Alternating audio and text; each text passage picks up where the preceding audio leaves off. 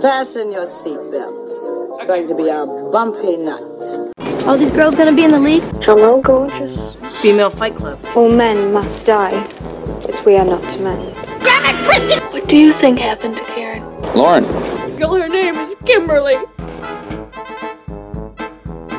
Hello, everybody, and welcome to episode 36 of Citizen Dame, the podcast where three awesome ladies talk all about things that are good and not good, and sometimes awesome and sometimes really miserable, and just whatever about Hollywood, film, all those things.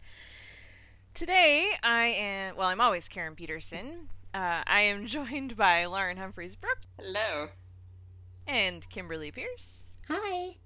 And Kristen is not with us today because she's selling her yard or something. So, yard selling. Oh, is that what it is? Oh, whatever. Anyway, no, she's not joining us this week, but she will be back next week, and we're just gonna have to carry on without her.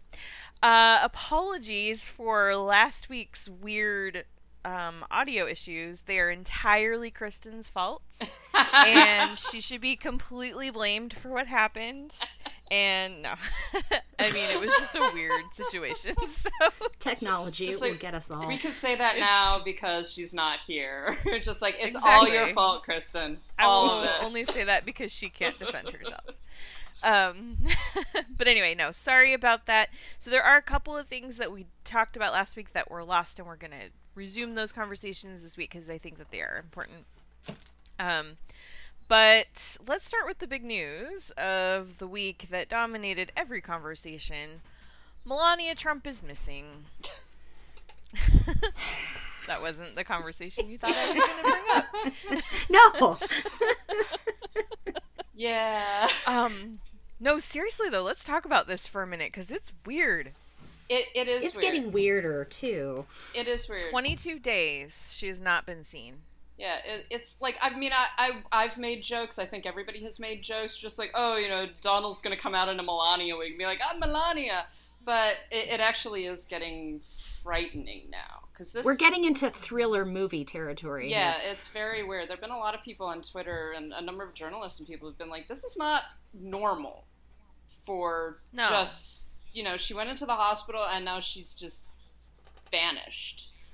Well, she went into the hospital for a surgery nobody knew was coming. That's supposed to be, like, routine. But then she was in the hospital for extra days longer than she normally would have for the kind of surgery they claimed she had.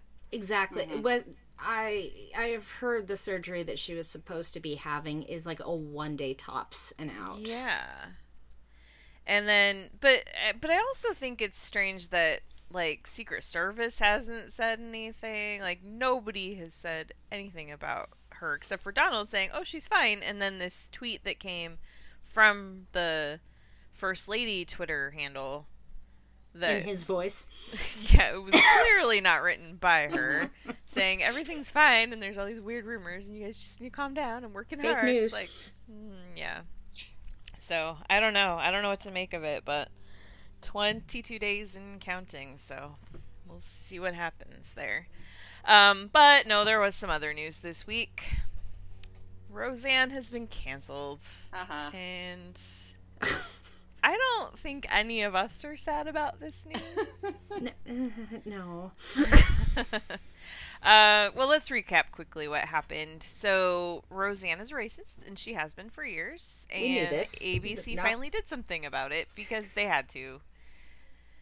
What was it that she tweeted exactly? It was Valerie. It was about Valerie Jarrett. I believe almost the exact wording. It was something to the tune of Muslim Brotherhood plus Planet of the Apes equals VJ. Yeah, meaning that's Valerie right. Jarrett. Yeah. And then she claims that she was Ambien tweeting, and it was Ambien that made her racist. And then, of course, the CEO of the company that makes Ambien was like, yeah, that's not really a thing. Racism is not a side effect of Ambien. I love that these brands keep on having to come out and being like, we don't endorse this. Right. Like, the Tiki Torch guys were just like, we do not support white supremacy. You just like, stop, guys. Skittles, I remember back during the election, had to be like, we're not okay with this analogy. Oh yeah, they keep doing this, and yeah, so these poor companies, because people have this crazy mob mentality, and they do just start to blame whatever company is being named at the time, and it's just getting weird out there. Like, I just want to stay in my house, just like dumpster fire, avoid the world. It's crazy out there. The Ambien stuff is just so odd because, you know, when you hear about people doing weird things on Ambien, they buy things online. They, you know, eat the entire contents of their refrigerator. Exactly. Yeah. You know, they go for a drive, things like that. They do not go on the internet and tweet ridiculously racist things for 5 years, too. Like, this is something that she's been doing consistently. This isn't like a one-off thing. Right. Well, there was also that photo shoot she did a couple years ago that was apparently entirely her idea, where she dressed up as Hitler and took the gingerbread cookies out of the oven. And they were all burnt. Yeah. Yeah. Mm-hmm. Yeah. And so it's like all these things, there's this pattern. And I mean, some people are trying to say, oh no, Roseanne's not racist. I see evidence to the contrary. Where do they prove their hypothesis that she's not that she's not racist? I mean, she's quite obviously prove racist. I mean, I'm sorry, you do not compare a black person to an ape and then say I'm not racist. Right. That's just I don't even know. Like, that's like, what the hell, man? Yeah, exactly. Like, there aren't even words. Like, I just don't even know what to say about this. But anyway, Channing Dungey, who is currently the head of ABC, she had a statement, very, very brief statement when they canceled the show. She said, Roseanne's Twitter statement is abhorrent, repugnant, and inconsistent with our values, and we have decided to cancel her show. That's it. That's all. Done. And Sarah Gilbert had tweeted about her disappointment, and, you know, everybody involved was just like, this sucks. And now you've got 300 people that are out of work because of her, which is unfortunate, but at the same time, it's like, the show shouldn't have been brought back in the first place. Well, that's the thing. But knowing, you know, we've known this about Roseanne for ages, and we talked about it several weeks ago when the show came out. There was all kinds of criticism online about the way that it was dealing with race issues, the way that it was dealing with transgender issues. And so everybody knew ABC was fine with this, and everybody knew who Roseanne was and the way that she talked and the things that she said. And so this tweet was a bridge too far, but you do kind of go like, so you were willing to bankroll this, you were willing to ride along with this until this like, it just went over the line for you. But why was this the line? The line should have been a long time ago. Yeah, exactly. And so, I mean, one of the things that they've been saying about Roseanne, the show, not her, for a while is, well, we just needed to show middle America. We needed to show a family that was, you know, divided over Trump and this and that, and like a real middle American family. And I'm like, bullshit. Okay, we've got The Middle, we've got Speechless, we've got The Goldbergs, and those are all on ABC right now. Like, well, The Middle just ended, but, you know, and then you've got there's so many other shows across the networks and on cable and everything. Like, no, we didn't need this one. I mean, there are plenty of series and ways to see that represented on the big and small screen. Yeah, someone actually mentioned you want to show about working class white America, Bob's Burgers. Exact. That's what I was just going to say. Like, that's what they are, working class white America, and they're not racists, they're not bigoted, you know, there's not any mean comedy or anything like that. It's just and that's actually much truer, I think, to working class experience in this country. A fucking cartoon than Roseanne. And, you know, and again, a couple others that were mentioned were Fresh Off the Boat and One Day at a Time. Also on ABC. Well, ABC had dollar signs in their eyes when they were doing this. This has nothing to do with this middle America stuff. This is them trying to capitalize on Fox's move to pick up Last Man Standing. They wanted to get in on that conservative groundswell that they perceive as having elected the president, and that, you know, that social media campaign that gets on every time, you know, the liberal media pisses them off in campaigns. Yeah. They wanted to see what they could do, and it backfired and shot them in the ass, and I'm glad.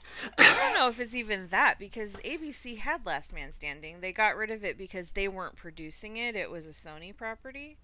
But they could have kept it. I don't think that's the issue. I think they saw what was happening with Will and Grace, what was happening with these other shows that not only, I mean, because Will and Grace hadn't come back yet before they decided to bring back Roseanne, but there was a lot of support. And so I think that it was more this general feeling of the broadcast networks wanting to capitalize on nostalgia more than anything else. I think that there's that, but then I also agree with Kim that there is a sense of pandering to the Trump base and trying to get, you know, and she's very popular. She's become very popular with Trump supporters, particularly ever since the election. Like that, you know, it's because of the way that she's talked, and it's the sort of take no prisoners, I'm going to say what I feel, all of that sort of thing, which of course they can't handle when screw you, liberal snowflakes. Yeah, exactly. It's that attitude, and so bringing her, it was a cash grab. It was like we're going to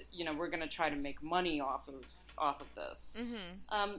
The other thing, you know, and I have to say, I loved Roseanne growing up. Like, I loved that TV show, and one of the reasons why I loved it was because it did represent white working class America in a very both serious and tender and funny way. It's a funny show. Like, if you watch the early seasons, you laugh at it. And it dealt with issues like racism and workplace harassment, and it was very progressive. So it's really heartbreaking to then turn around and see what she's become, and by connection what the show has become as a result of that. Because, you know, I don't want to throw out those, you know, seasons of Roseanne when it was actually a decent television show and meant something. Because its creator has lost her goddamn mind. Mm-hmm. Yeah. Well, the latest rumor is that they're exploring a show based on Darlene now, so we'll see what happens. We'll follow that closely. I mean, I would be all for those actors without Roseanne getting, like, their own thing. My thing was like, hey, I liked Hogan Family way better than Valerie, so, you know, it can work. My favorite was still whoever on Twitter just put the Roseanne logo over Christopher Plummer. That was just like, oh, it's our grandma Roseanne. Yeah. Noted thespian, Christopher Plummer. If Hollywood embraced this, Christopher Plummer would have so much work. Yeah. I don't understand why they're not. I mean, honestly. He should have been in Deadpool, dang it. He should have, and I will forever be mad that he wasn't. Unless he didn't want to, then I guess I can understand. But then I'm just mad at him, really. Because, exactly. Like, how can you not want to? That's just hilarious. Okay, so what we're going to do now is circle back on that lost conversation that we had last week about Arrested Development. And I can't remember the gems that I said. I know, and you said so many smart things. You both. And I, too. I mean, all three of us said amazingly brilliant things. And now the listeners will never know. I'm certain Kristen said something, too, but whatever. She said some things, but I don't know how brilliant they were. I mean... Since she lost the conversation. This is what she gets from going to a yard sale. That's right. How dare her mom want help? Okay, so just to recap, so not this week, but last week, the cast of Arrested Development had given an interview. They sat down for an interview with a reporter from the New York Times, and things got a little weird. As you may remember, Jeffrey Tambor had that grossly glowing profile in, was it Vanity Fair? Hollywood Reporter, I think. Hollywood Reporter. Someone loved him and decided to give him a platform to spew his grossness. And so in that profile, he mentioned having some kind of a on-set blow-up on the set of Arrested Development, and that it was directed at Jessica Walter, who plays his wife on the show. And in this New York Times interview, the reporter actually asked about that. The reporter was the one who brought it up. Not Jessica Walter, not Jeffrey Tambor. But the only reason anybody knew that it happened was because of this other piece where Tambor had talked about it. So in the course of that, Jessica Walter started to talk about how it was the worst that she had ever been spoken to on any set in 60 years of acting. She actually was crying at one point while she was talking about it. She's talking through tears. And then, of course, Jason Bateman, Tony Hale, and David Cross all start jumping in and starting to educate the woman who's been acting since before any of them were born about how Hollywood works. And they're trying to defend Jeffrey Tambor and saying they would never think of doing Arrested Development without him. And it just got worse. And Alia Shawkat was there too, and she started trying to say, hey, just because this is the way it's always been doesn't make it right, things like that. And it just was very uncomfortable. It was really uncomfortable to read this article.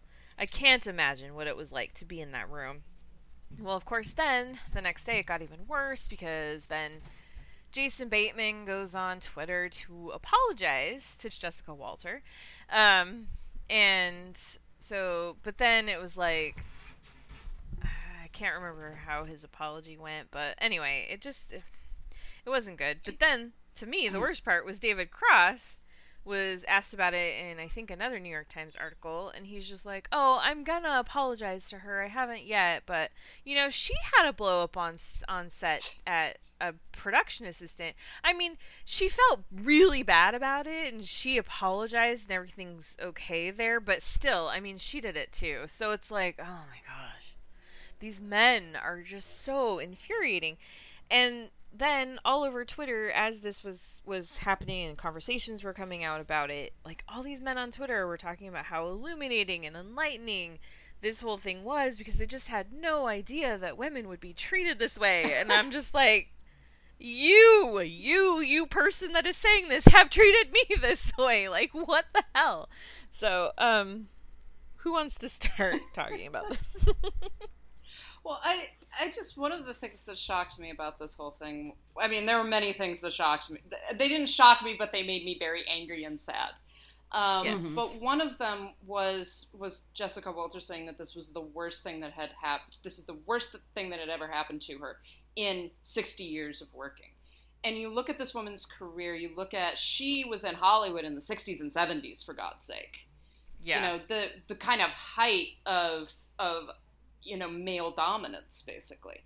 And she worked with Clint Eastwood, dang yeah, it. Exactly. And so for her to say that, and I don't think that she's being hyperbolic. I mean, if this is the word, if the way that he spoke to her and the way that he yelled at her was one of the worst experiences that she has had, I think that really means something. That really means something about the degree of abusiveness that must have been going on at that moment. That and then coupled with one of the things that she said, I think nearing the end of the interview, and, you know, in the New York Times is describing, she's crying at the time, that she said, you know, she's turning to Tambor and saying, you know, I know that I've realized over the course of this conversation that I have to forgive you so that we can move on and be friends. And at least the way that read to me, and I know that the way that read to a number of people online, was not her saying, like, I need to get past this because I need to let it go, or because I actually do forgive you. But she'd been listening to her male co-stars, including Jason Bateman, who is one of the main forces behind Arrested Development, saying we would not do the show without him. So she's essentially listening to them go, like, you're dispensable at some level, because what happened to you is not as important as his career and his role in this television show. And I think that she's just making a concession and being like, you know what? I want to keep on working. I want to keep on doing this. So I have to be the one to forgive him and to let it go. Even though he's never really asked for forgiveness. And he doesn't deserve forgiveness. You know, just because someone apologizes to you does not mean that you have to say, oh, it's okay.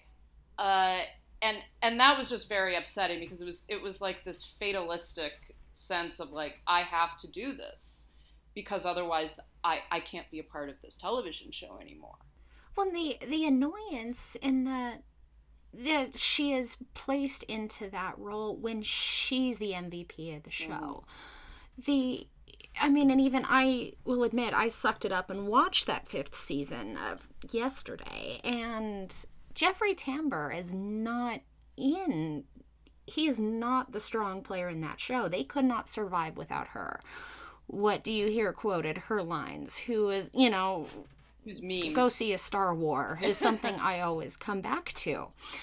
And no, the disrespect that she's received in this conversation when she is, clearly more important to that show than he is sickening. Well, I actually failed a quiz during the election where it was who said it, Lucille Bluth or Donald Trump. And there were so many things that I was sure must have been said by her that were not. It was frightening. Well, and she's one of 2 women sitting in a room full of powerful men, including a reporter, right? Including a journalist, someone who's interviewing them. And not one of those men came to her defense.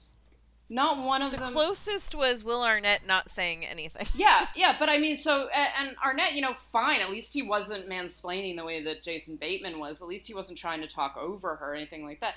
But the only person who came to her defense was the other woman. And I think that most women have had an experience in some way of being one of the only woman or one of the few women in a room with a group of men, and knowing that there is a point where you're not going to win. That no matter how hard you try, no matter whether you burst into tears, one of the women, we talk about women being very emotional, and one of the reasons is because one of the ways to get attention, to make people actually listen to you, is to begin to cry.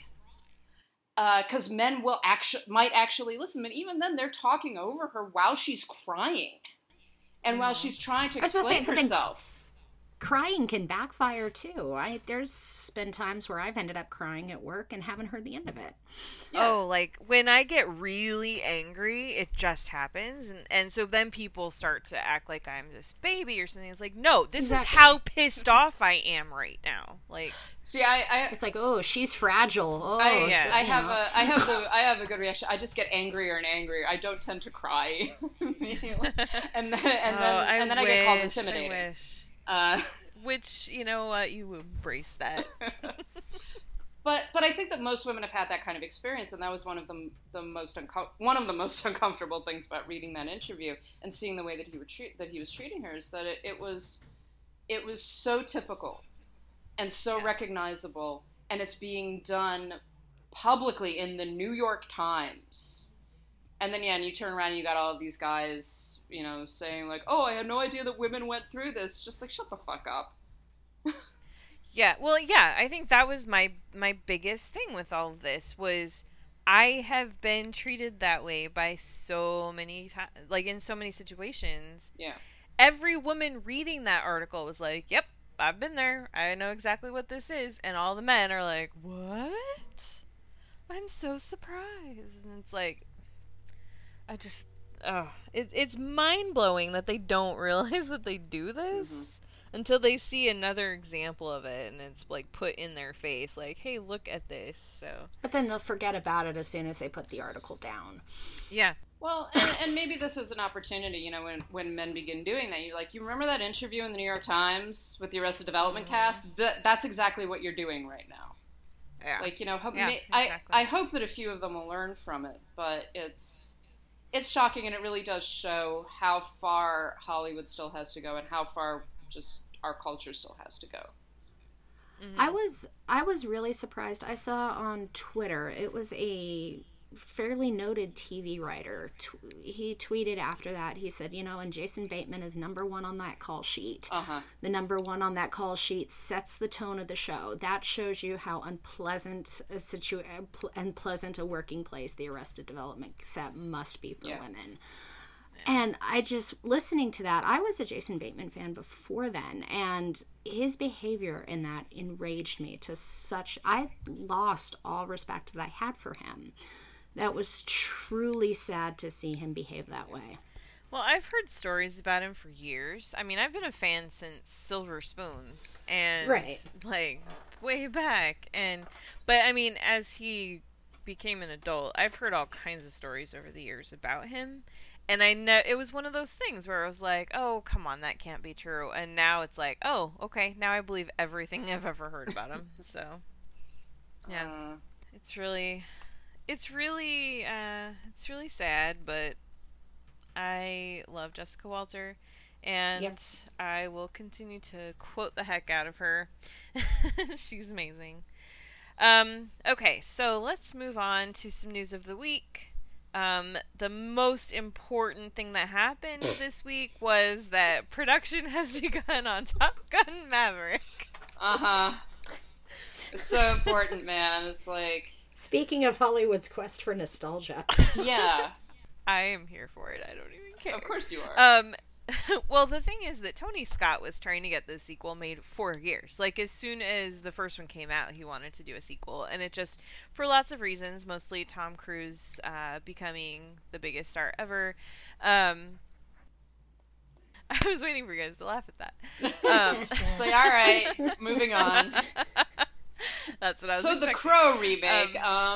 Anyway, Tony Scott was trying to make this for years. They had finally gotten some traction on it in 2010, but then in 2012 he died, and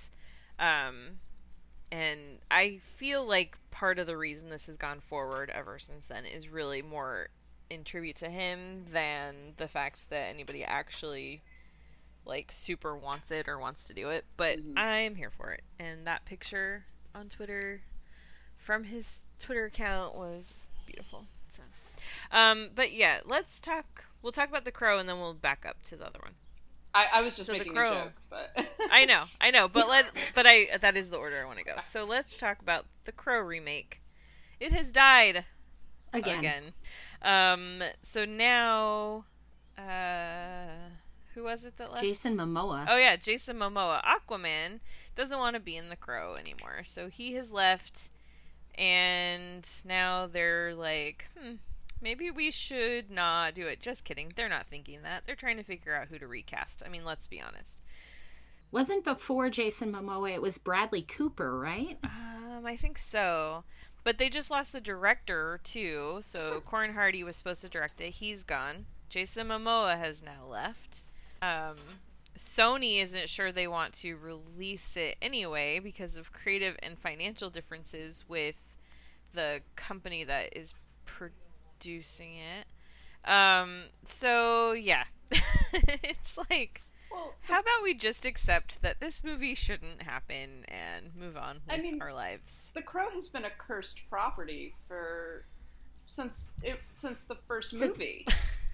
Like, since Brandon Lee. Since the star died on set? Exactly. Like, yeah, I have no idea why they're trying to remake it. I really don't know. It's turned into a development hell joke by this point. I mean, even setting aside the cursed nature of it, it must be, I'm thinking back years, and you can probably trace who's the current it boy in Hollywood based on who was supposed to star in The Crow at any given point. That is a good point. That is a very good point. I mean, I would have been down for Jason Momoa in that role, but... Yeah, me too, actually. Yeah, but you know what? He's not doing it, so I will just watch Aquaman instead. And who will we see next? Zac Efron. Oh, dear. Oh. I'm just kidding. Anyway, so maybe this is it, but I doubt it. No. Doubt it. Actually, we're going to talk about the other one last, I think, because I'm very excited about that one. Under the Silver Lake, the movie that premiered at Cannes. It stars Andrew Garfield, and it's all like noirish, I guess. It was supposed to be out next week. It is being delayed 6 months. It will be out in, what month would that be? November? I think I was just I looking can't at do math. December 9th, I think. Oh, December 9th. It's been... I'm looking at the article and scrolling. December 7th. Okay, there you go. So, Under the Silver Lake will no longer be out next week. It'll be out December 7th. So, sorry, you've got lots of time to wait. It did get mixed reviews out of Cannes. So... I may or may not have only watched that trailer twice to see Jimmy Simpson in it, just saying. Are we concerned? Are we sad? Are we glad it's gonna be out during award season? I don't care. I'm like, you know, I found the trailer interesting. Some of the reviews out of Cannes kind of gave me pause because they confirmed some of the things that we were worried about when we like first the talked fact about... that apparently LA is totally white. Well, that was yeah, news to me. like, and you know that it doesn't really undercut this whole idea of the guy searching for the missing girl, that she actually, you know, something actually did happen to her versus, you know, she's just not that into you. You know, but I would be kind of interested in seeing it. I don't care when I see it, quite honestly. Yeah, I'm not like bummed that I have to wait.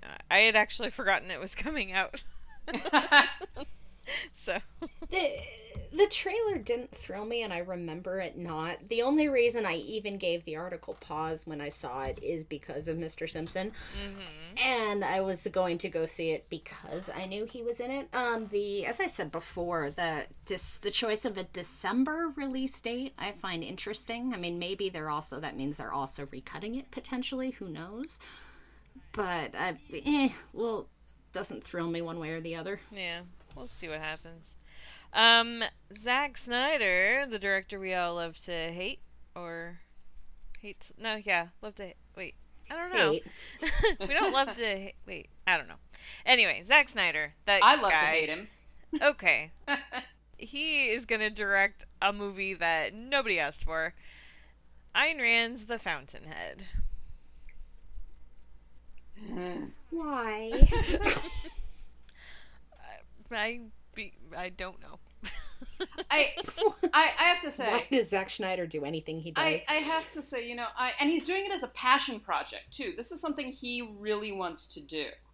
Yeah. Like, that's the way that it's being advertised. That this is like, oh, this is something he picked up on. I have to say, you know, I'm a very much death of the author person. You know, I want to look at the film as a film and not be worried about, you know, who directed it or who wrote it, things like that. But this is really indicative of what people have been saying about Zack Snyder for a long time, that his films are very fascistic and very, like, and that's sort of that Ayn Rand conservatism that people like to talk about. So him doing an Ayn Rand book just makes perfect sense, and no one wants to see it. Yeah. I mean, there'll be a certain army of Zack Snyder fanboys, I'm sure, that will be there, but I'm curious who's going to get to be in this thing, so. Yeah, because the Atlas Shrugged movies did so well. Right, exactly. Okay. Another movie that nobody wants, or at least not any of us. Apparently Brian De Palma is making a Harvey Weinstein movie, which made a lot of boys very excited and made me say, guys, this isn't your story. Stop it. Because of course De Palma is. Yeah. Speaking of death of the author issues, I have said it before, and I'll say it again. Brian De Palma's films have very, very uncomfortable sexual politics. At best. Him doing a horror film about Harvey Weinstein makes me cringe. Ugh. So I just go like, I would like to burn this film to the ground before it ever gets made. Like, please. Yeah. Well, and this was my thing, and I put this on Twitter too, like, I mean, at the very most, a man may be allowed to produce it. Yeah. At the most. Like, He can if give we the need money. him to put his name on it to get it made, I'm not totally against that.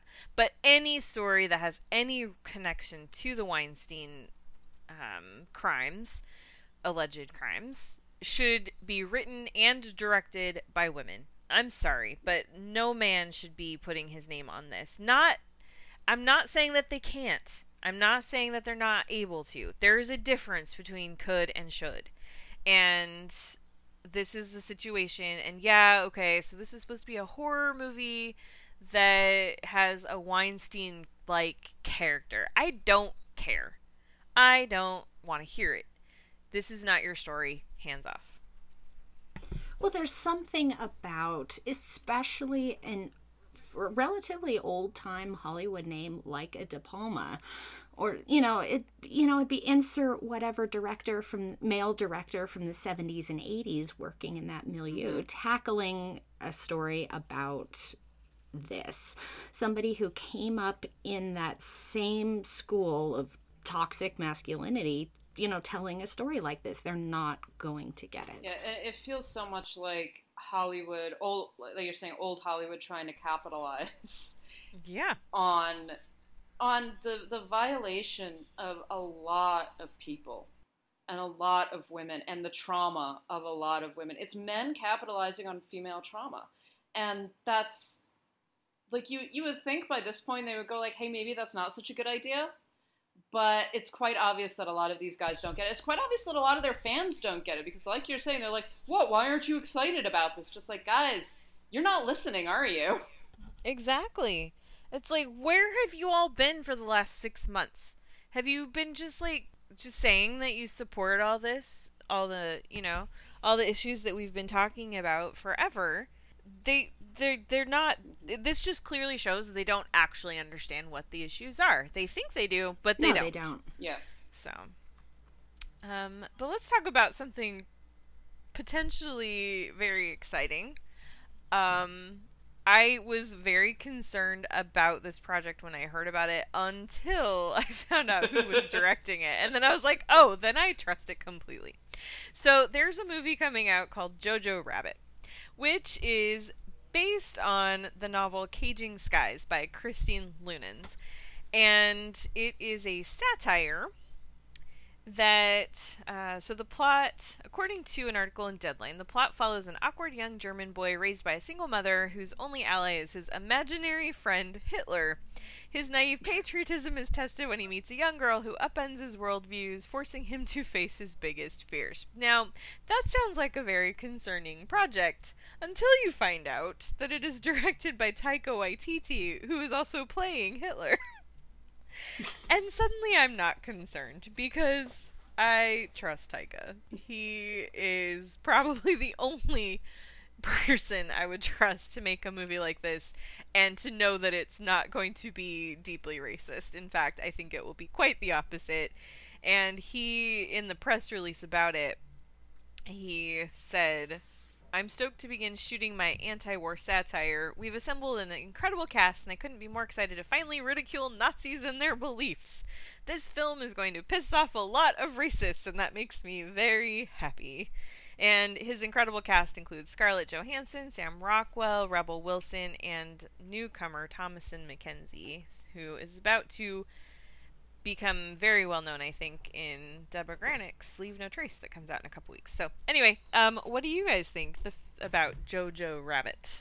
Well, I'm looking at his tweet on it now. I love how he words this, because he says, week 1 down of our anti-fuckface satire, Jojo Rabbit. Can't wait to share it with the world. Also, what better way to insult Hitler than having him portrayed by a Polynesian Jew?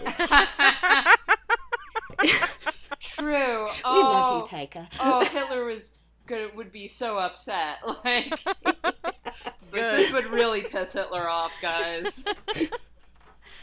Oh my gosh. I am so excited for this movie now. Like I said, when I first heard about it, I was concerned, but now I'm just like, I want this right now. Well, I'll see anything that man does. Yeah, exactly. I mean, and before the podcast, I asked, what the hell is this? Because I hadn't even heard of it. And then you explained it to me, and I was like, this sounds amazing. Like, everything he touches is amazing. yeah, and I do trust him because he actually can combine. He's very good at satire, and he can combine a lot of just uproarious comedy with very important political issues, and I think that this could work brilliantly, particularly in this time period when we're having so many discussions about the rise of white supremacy and of Nazism and the valorization of the Nazis and things like that. It's great to actually see something like this coming out from a director like him. Yeah, absolutely.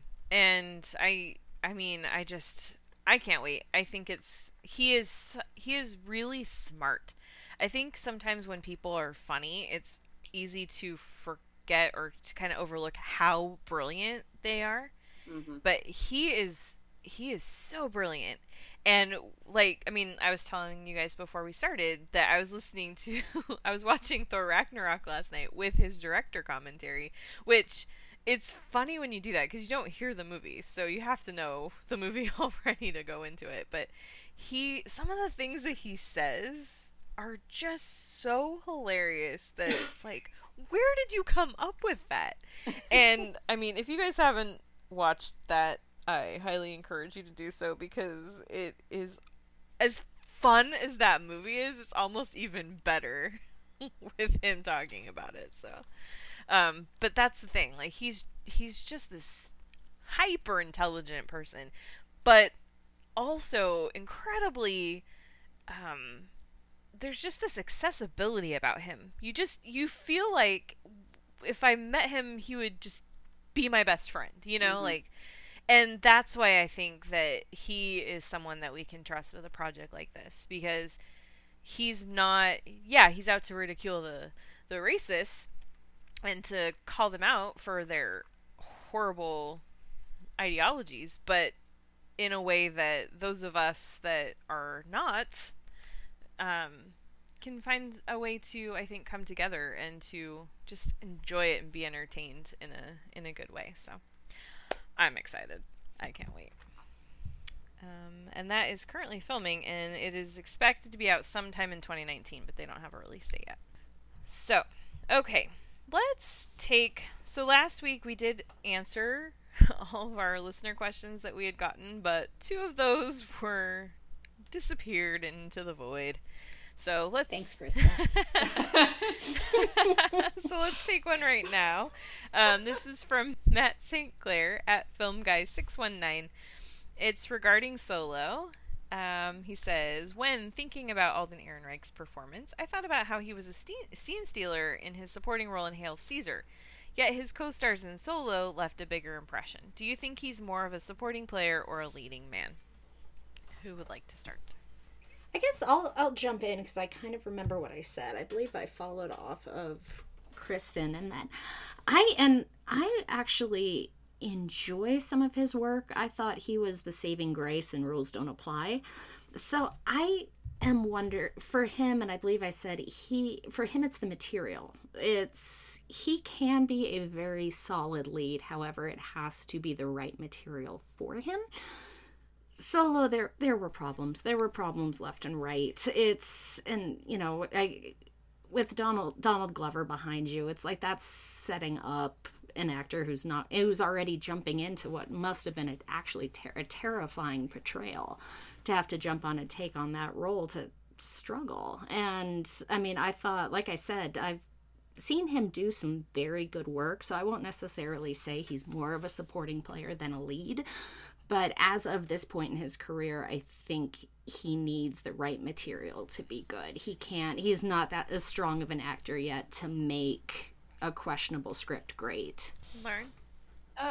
Yeah, I mean, I still have not seen Solo. Because I just don't care enough. But I liked him in Hail Caesar. I realized that I'd actually seen him in more films than I thought I had. Like, apparently he's in Blue Jasmine. I did not remember him there at all. I do remember him from Tetro, the Francis Ford Coppola film from several years ago, which is a good film and a good performance, and it's a much smaller film than something like Solo. It's a very, like, intimate and personal movie, and he was quite young in it. But he's very good in that. Like, he gives a great performance. So I feel like maybe he's just one of those actors that it would be better served being a character actor or being in smaller films.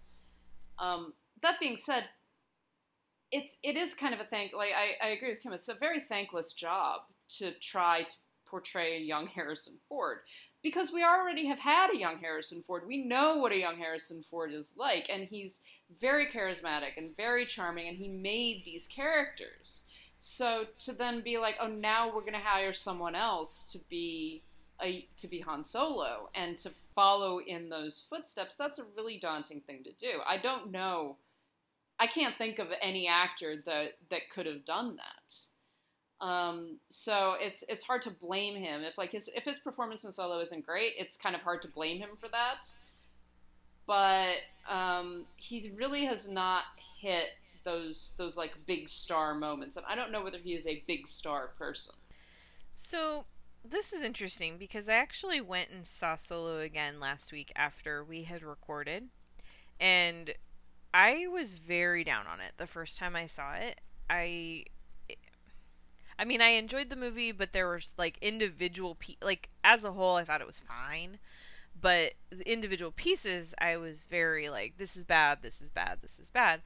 When I watched it again, I was actually focusing on Alden Ehrenreich a lot, and I found myself not having as much to complain about with his performance as I initially thought I did. I agree with you, Kim. I think the problem is the way the character's written. It's not what he does with it. And I'm actually surprised because of the fact that there were all those rumors about all the problems they were having and how they had to hire him an acting coach on the set and just things like that. But, I mean, he's in a movie with some really incredible, talented people, and I feel like it wasn't that he wasn't able to keep up with them. It's that the material he was given didn't give him the opportunity to really shine. Maybe it is that he needs to be in smaller films. Maybe he just needs to be playing a role that's his own and is not something that he's trying to embody somebody else. I'm not sure. But I think that there is potential for him to be a leading man. I think that it's not... I don't think that he's a lost cause. I don't think that he's someone who should never be the lead in a movie. But I think maybe he does need to start something, go to something small next, and just work his way back up to the blockbusters. I think he's such a young actor. It is so unfair of people, really. I think it's unfair of people to judge him based on a role like this, such a massive role in such a massive movie that had problems. Here's what's weird, though. He's 28, and Harrison Ford was like 31 when they did New Hope. And it's weird because they do not seem like they're only 3 years apart. It's a testament again to Harrison Ford and his charisma and his strength and maturity. His strength as an actor, his maturity. Yeah, exactly. And that's the thing, not all actors should be leading men. And I think there's a particular kind of leading man that we're talking about. Also, Solo is a big budget tentpole action movie.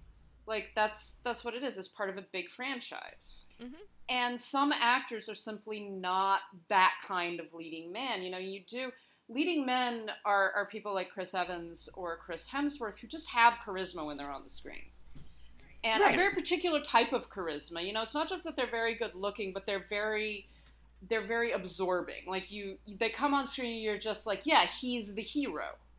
And I never, in any of the other films I've seen Alden Ehrenreich, and I never get this sense of, like, he's the hero. But that doesn't mean that he's not interesting. That doesn't mean that he shouldn't be a lead in a movie. That just means that he shouldn't be this kind of a leading man.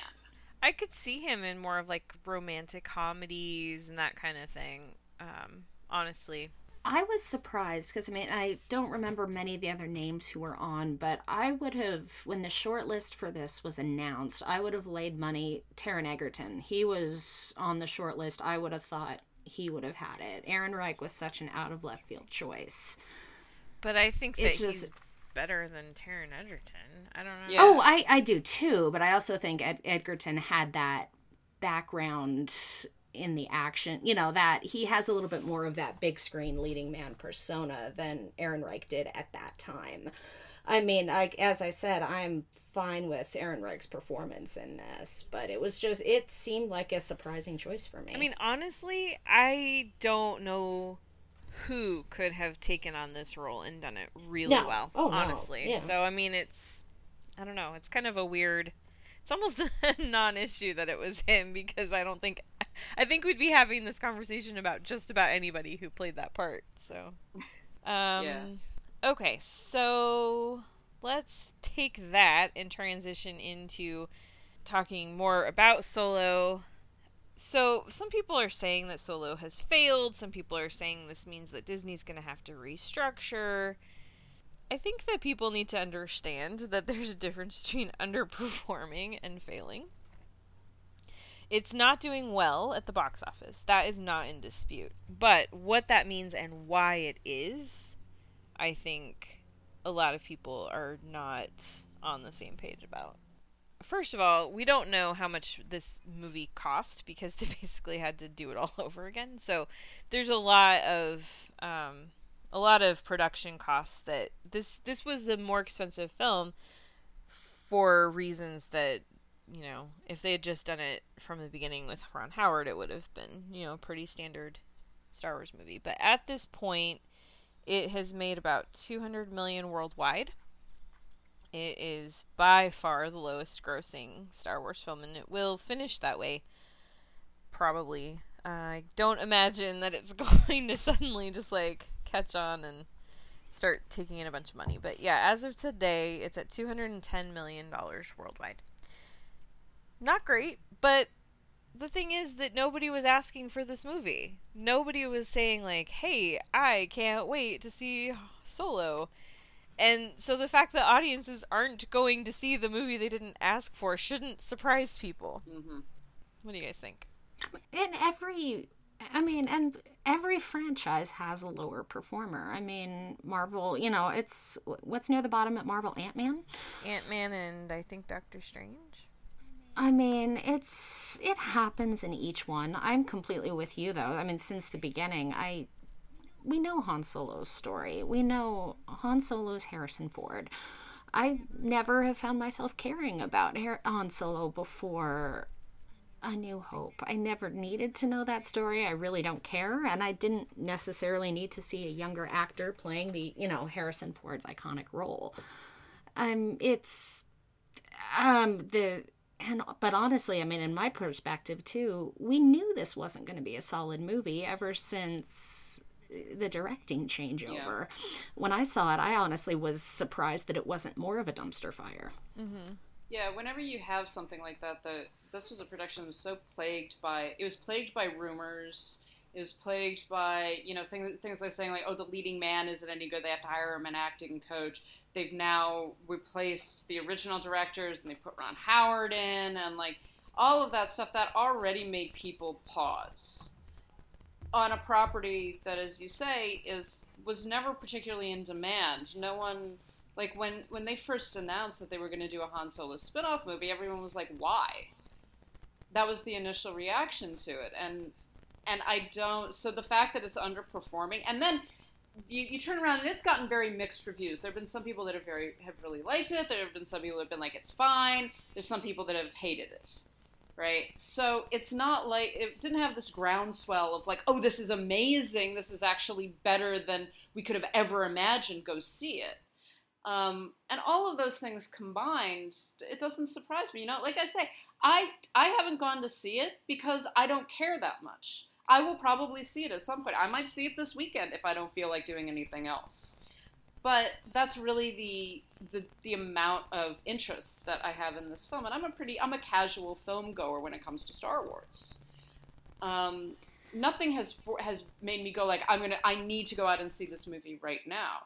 That being said, this is not a film that has failed particularly. It's made money.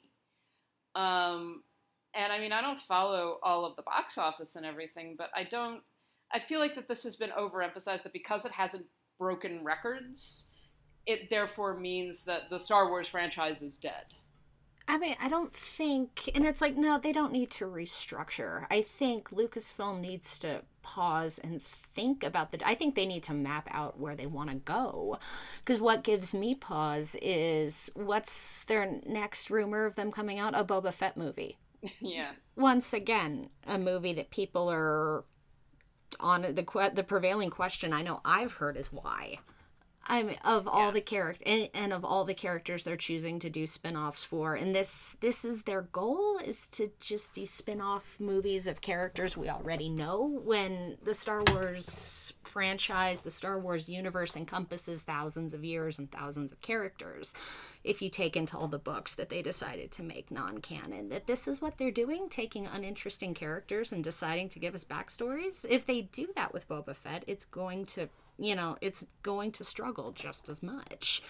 So I think they need to figure out which direction they want to take it, and they need to get these trilogies laid out to show us how they're going to explore it, and not just start and stop just but it seems like they're throwing shit at the wall. Well, it seems like they're trying to please they're trying to please everybody at the same time. So they're trying to please the fanboys who want new Star Wars movies.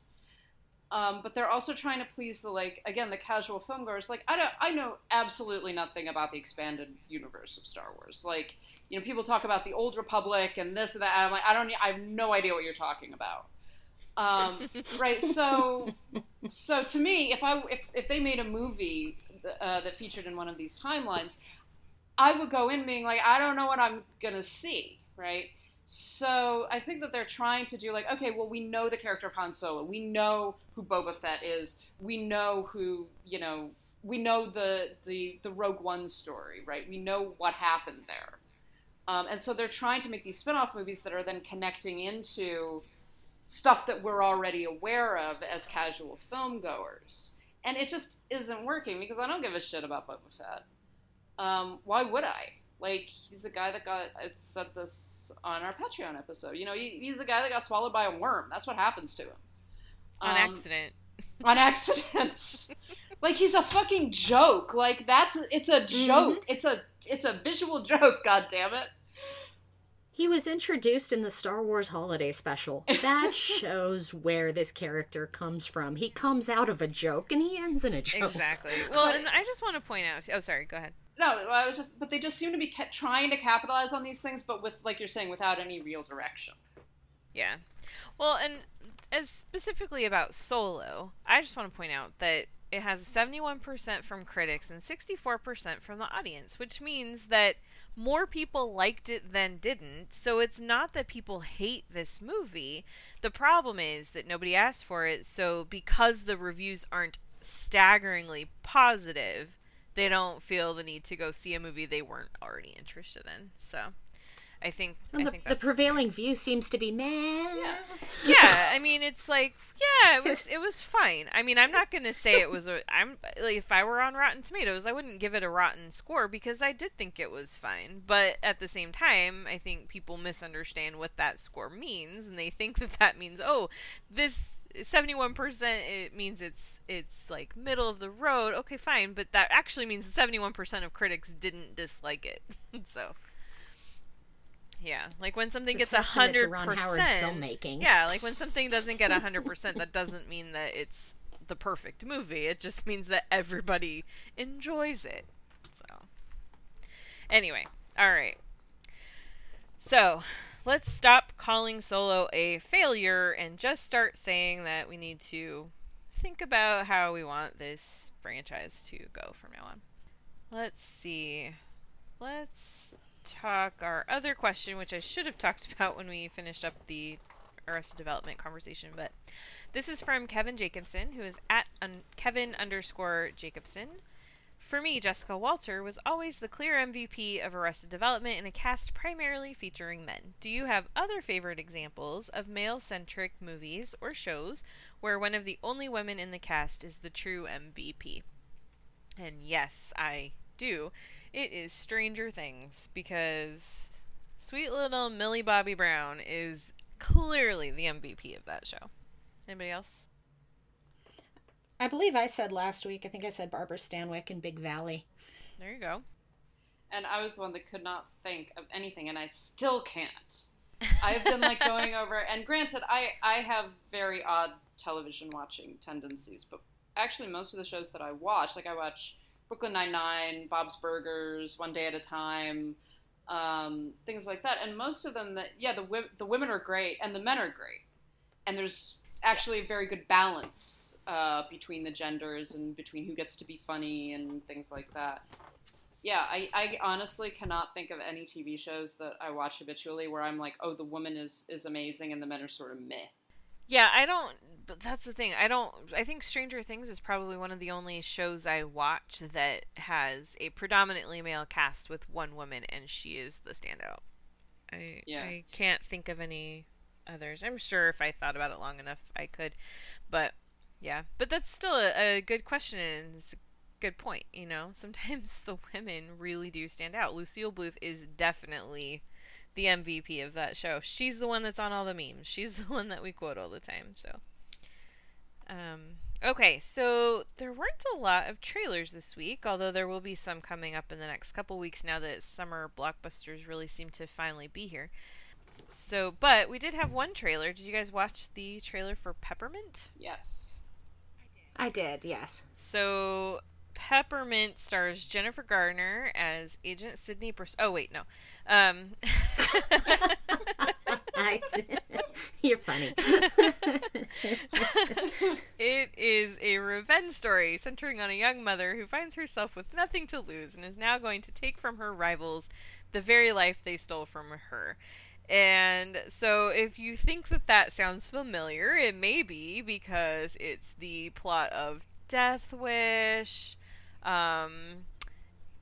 What's that one with Gerard Butler, where he goes into the prison and Jamie Foxx is in it? Anyway, it sounds like a lot of other movies that have already been made, but all of those star men in the revenge roles. This time we've got Jennifer Garner as a mom who's out for some revenge against not only the people that took out her family, but everyone who helped them get away with it. So, did you guys watch the trailer? What'd you think? I did. I found this one, and I was hearing about it and kind of avoiding it on social media, and then I finally looked into it. And I mean, you mentioned everything. What I thought it looked like complete. It's a gender swapped Punisher, going from it's complete going from the carnival and the park, but I was just so glad to watch this. And I mean, we'll see how it ends up turning out, but the fact that it's not, they're not, just saying, oh, look, it's a chick Punisher, but she looks like she really kicks some ass in it. And I'm interested to see Garner especially take on that character, what she can do with it. And then I have said in previous episodes, I will watch anything John Gallagher Jr. does, and he's in it, and that was part of the reason I watched the trailer. Yes, this satisfied my feminist bloodlust. Yes. It really did, and I know, there's always a little bit of a nervousness when it comes to vigilante movies. Particularly, like, you mentioned Death Wish or even movies like Dirty Harry or things like that are so often this kind of usually very testosterone fueled, but also this violence of white people against non-white people. And that's kind of what is going on, because I think that she's fighting the Mexican cartels. Mm-hmm. Or a Mexican cartel. So there's a little bit of, I'm slightly uncomfortable at that level. At the same time, yeah, it's like the whole story is introduced just like she's a mother with a little child and a husband, and they killed them, and then they never got punished, and so she's going to take revenge on all of the men who hurt her, who destroyed her life, basically. And that already is very satisfying to me. So I'm willing to go there with this movie, and I can overlook some of the uncomfortableness sometimes. It depends upon how the film does it. But I am definitely willing to give this one the benefit of the doubt. So solely because it's a woman and not a man, quite honestly. You know what pulled me in real quick was that shot of the guys hanging from the Ferris wheel. Yeah. I was I was watching that in the trailer. I'm like, oh, damn. Okay. I was like, I am here for this. Did you guys ever watch Alias? No. I watched it a bit for Michael Vartan, but I was not a habitual watcher of it. Okay, No. so the first 3 seasons of that show were great. After that, it went crazy, but and like not in a good way. But she was incredible on that show, and the fight sequences and the things that she did were amazing. And I have been waiting for Jennifer Garner to come back, because she's done these, romantic comedies, she's done some dramas and things, and I have been waiting for her to do a good action movie because she was so great on Alias. So that right there made me like super excited for this movie, because she's gonna kick some ass, and she's really good at that. So Maybe this means she's finally lived down Elektra. maybe. We can only hope. So that will actually be in theaters September 7th. So we can look forward to it all summer long. So that was pretty much the only new trailer that hit this week. So let's just kind of move into a little of what we've been watching, and then we'll wrap it up. So who would like to start? Kim? Yeah, I can go. I had 2 this week. It was supposed to be 3, and then had a scheduling faux pas in a crowded theater. But I saw Won't You Be My Neighbor, and then First Reformed. Starting with the beginning, Won't You Be My Neighbor? We expected it to be good, and I am not ashamed to admit I started crying 30 seconds in, and it went through the entire thing. It was pretty much everything I wanted it to be. And of course it's a documentary, it's going to have a small release, but if it's near you in any way, make sure you go see this one. It's just, and I think I saw it the day our screening was, the day all the Roseanne shit was going down.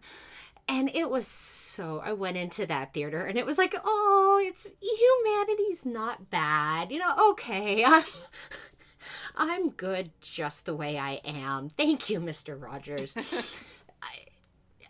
They frame it in a real interesting way, kind of around the history, and with the exception of one minor point, you sit there and go, wow, Mr. Rogers was surprisingly woke.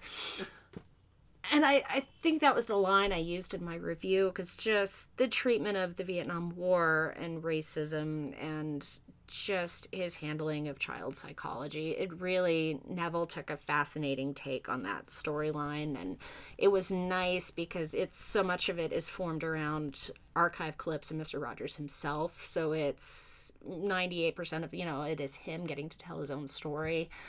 And I thought it was so well done. I was really pleased to see that. Would almost go see it again when it actually comes out around us. I definitely want to see it, but I still feel sad that I don't have that nostalgic connection to him. Like, to me, when I sit down and watch it, it's just going to be a nice documentary about a sweet old man. So I'm sad about that. And then the second was, I saw First Reformed the next night, which is the new Paul Schrader movie with Ethan Hawke. And I knew next to nothing about this movie walking in. I knew Ethan Hawke was in it. I knew it was about a priest, and I knew it was A24. And it's really tough to even sum up that movie. It's essentially Ethan Hawke is a priest in an upstate New York historical church. Essentially, his job is to give tours and run the souvenir shop, and they kind of comment on this throughout the movie. And the husband of one of his parishioners, who's an environmental activist, kind of commits suicide, and then it sends the Hawke character kind of spiraling out, kind of capitalizing on dark points in his life, and kind of sends him spiraling out of control. I think and I've still been sitting there I've been trying to reflect on it, trying to write my review. I was stunned by how much I liked it. Because I was not expecting to like it in the slightest. I mean, I think one of the strongest points was probably Ethan Hawke. I mean, I would say that if this movie were released 6 months later, he would have a definite shot at Best Actor. He was clear. He was in the zone. I've never been a huge fan of his, but this one definitely got me to take notice. He was in the zone. It's a career performance for him, definitely. It goes into some weird places that I'm not going to spoil, but I found those weird places fascinating and intriguing and dark, and it satisfied my lust for fascinating, dark character pieces. The women in it are not good, not stellar in the slightest, but the dark depths of depravity that they go into was enough to make me forget about that. Sounds very interesting. I'm intrigued by that one. So, Lauren, what have you been watching lately? I haven't actually seen anything new and exciting, but I have watched a lot of stuff on Filmstruck, and because they have like all kinds of new things. But one of the things that I actually fell across was The Fugitive Kind, which is a 1960 Sidney Lumet film from. That's based on the Tennessee Williams play, and it stars Marlon Brando, Anna Magnani, and Joanne Woodward. And it's so Tennessee Williams. Like, it's Brando, who is they never really come right out and say it, but he's a male prostitute. And he comes into this... he flees New Orleans to avoid arrest, and he winds up in a small town across the border in Mississippi, where he meets both a woman, Carol, played by Joanne Woodward, who knew him before in New Orleans, and another woman who runs the local Five and Dime, who's played by Anna Magnani. And it's about racism. It's about the sort of weird love triangle that keeps going. It's so Tennessee Williams. There's like all sorts of darkness and sweat everywhere, and Brando is just beautiful. Like there are moments when both Joanne Woodward and Anna Magnani are just looking at him, and you're like, yeah, this is female gaze right here. It's just a great film, and it's a very good print that's on Filmstruck right now. It was released by Criterion, I think 5 years ago or something like that. But it's really nice to actually see that on Filmstruck now. So, I just want to encourage people to actually go on to places like Filmstruck and Canopy and things like that, because we've talked about classic films and art house films not being readily available. They're sitting there just waiting for you to watch them. For God's sake, there's so many interesting things. I had never heard of this film before, and I love Tennessee Williams adaptations. And it was wonderful to watch. So please watch those movies. There really is no excuse anymore. There's so many things on Filmstruck, so I'm excited. I'm going to check that out. I am constantly amazed with how quick and how fast Filmstruck updates their content. It's like each week it's a new treasure trove. They've kept me so busy. Yeah, well, it's fun. They have the director of the week, and yeah. Yeah, they've recently released a bunch of John Huston films. Some of them that, again, I'd never heard of. There's one with very young Bette Davis and Olivia de Havilland. They just put Lena Wertmüller's films on there. Yeah, they've done. They have a whole collection. We were talking about this the other day about Peter Sellers' Before Clouseau. So we've got a bunch of his British films. A Two-Way Stretch and The Wrong Arm of the Law and The Smallest Show on Earth and things like that. And some of them are good and some of them are just bizarre. They've got early Hitchcock, a number of his silent films, a number of his early British talkies, like these. And some of them are amazing. Like, they have the 39 Steps and The Lady Vanishes, but also the original The Man Who Knew Too Much, Downhill, The Lodger. Some of the weird dramas that he did in the early 30s. Like, these are really interesting films to actually see the scope of his work. Do they have any of the Hitchcocks that you hadn't seen before? I had seen all of them, but these are actually better prints because they've been restored. Most of the very early Hitchcocks that I've seen, other than a few that have been released on Criterion, were from public domain prints, but things like Downhill or there's a very bizarre like 1930s drama called The Skin Game, which has some interesting points to it, but it's just odd. But that I had only ever seen on a very cheap public domain print where the picture was crackly, the sound wasn't very good, and now it's actually been restored and you can hear it and you can really appreciate, at the least, you can appreciate the development of his style and the things that he's depicting. There's just some really interesting stuff going on. Like I wrote about Downhill as this very early silent film of his that I think was made. It was released the same year as The Lodger. It also stars Ivor Novello, and it's a more, it's a morality play. It's a moral drama about a young man's fall into depravity. But it has fascinating things in it. It has tons of German expressionist elements. And you can really see where Hitchcock's style comes from and the experiments that he's going through in making these films. Well, ladies, I finally saw Book Club. Hey! Okay, what'd you think? I thought it was really cute. It wasn't as funny cute, as yeah. I was expecting it to be, but I thought it was really cute. It's I also was intrigued by the fact that they don't meet as a book club as often as I thought they were going to. So it kind of introduces that's how they all know each other, and it starts off with them like Jane Fonda comes in, she's just like, we need to just make some changes around here, we need to spice things up. So then she wants them to read the first 50 Shades of Grey movie or book, because I guess their theme for the year is and this book club has been meeting for 40 years every month without fail, and so their theme for the year is books that have been adapted into movies. so that's what she wants to do, and they're all really reluctant at first, but then it goes through, like, I like that they didn't focus so much on the book, but on how each of them are in this point in their lives where they're starting to make changes. And you've got Diane Keaton, who her husband had died a year or so before, and her two daughters live in Arizona. She still lives in LA, and they want her to move to Arizona because at her age she shouldn't be living alone. At her age she's prone to like, I wanted to scream at these girls and be like, she's not that old, oh my gosh.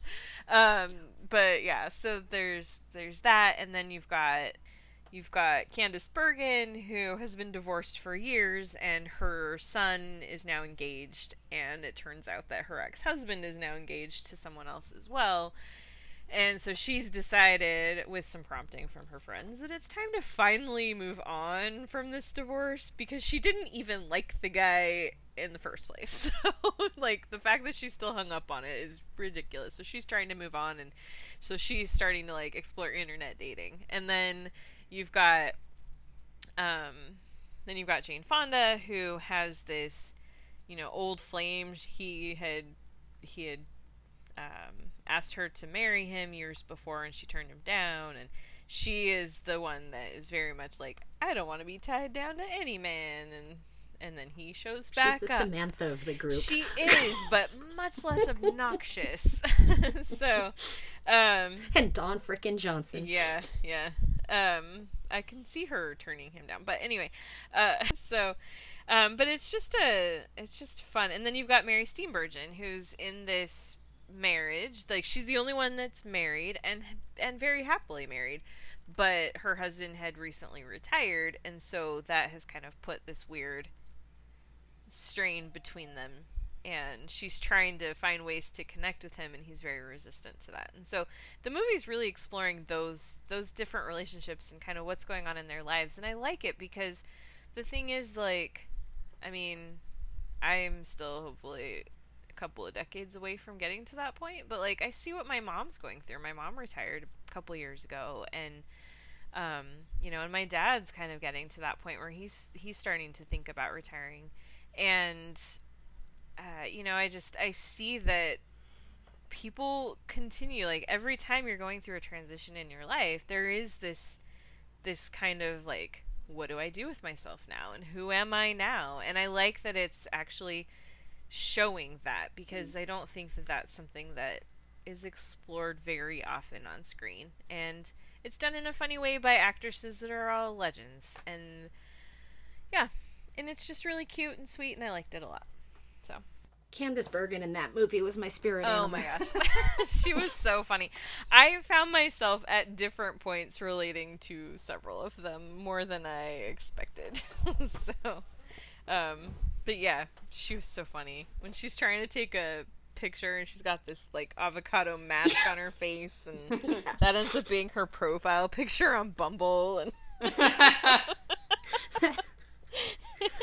what I love liked is the that she dating left scene with it. Richard Dreyfuss. Yes, he was so cute. So yeah, it's just a good, clean, well-ish movie that It's is cute. Yeah, It's completely cute. It is. Completely fun. it is. It's definitely a delightful way to spend a couple hours at the movies. So, all right. Well, I think that's going to wrap us up for this week.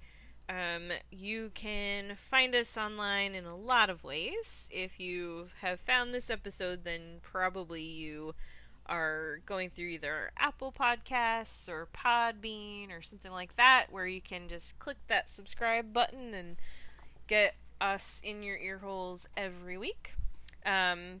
You can go to our official website, which is citizendamepod.com, where we have all kinds of content coming at you.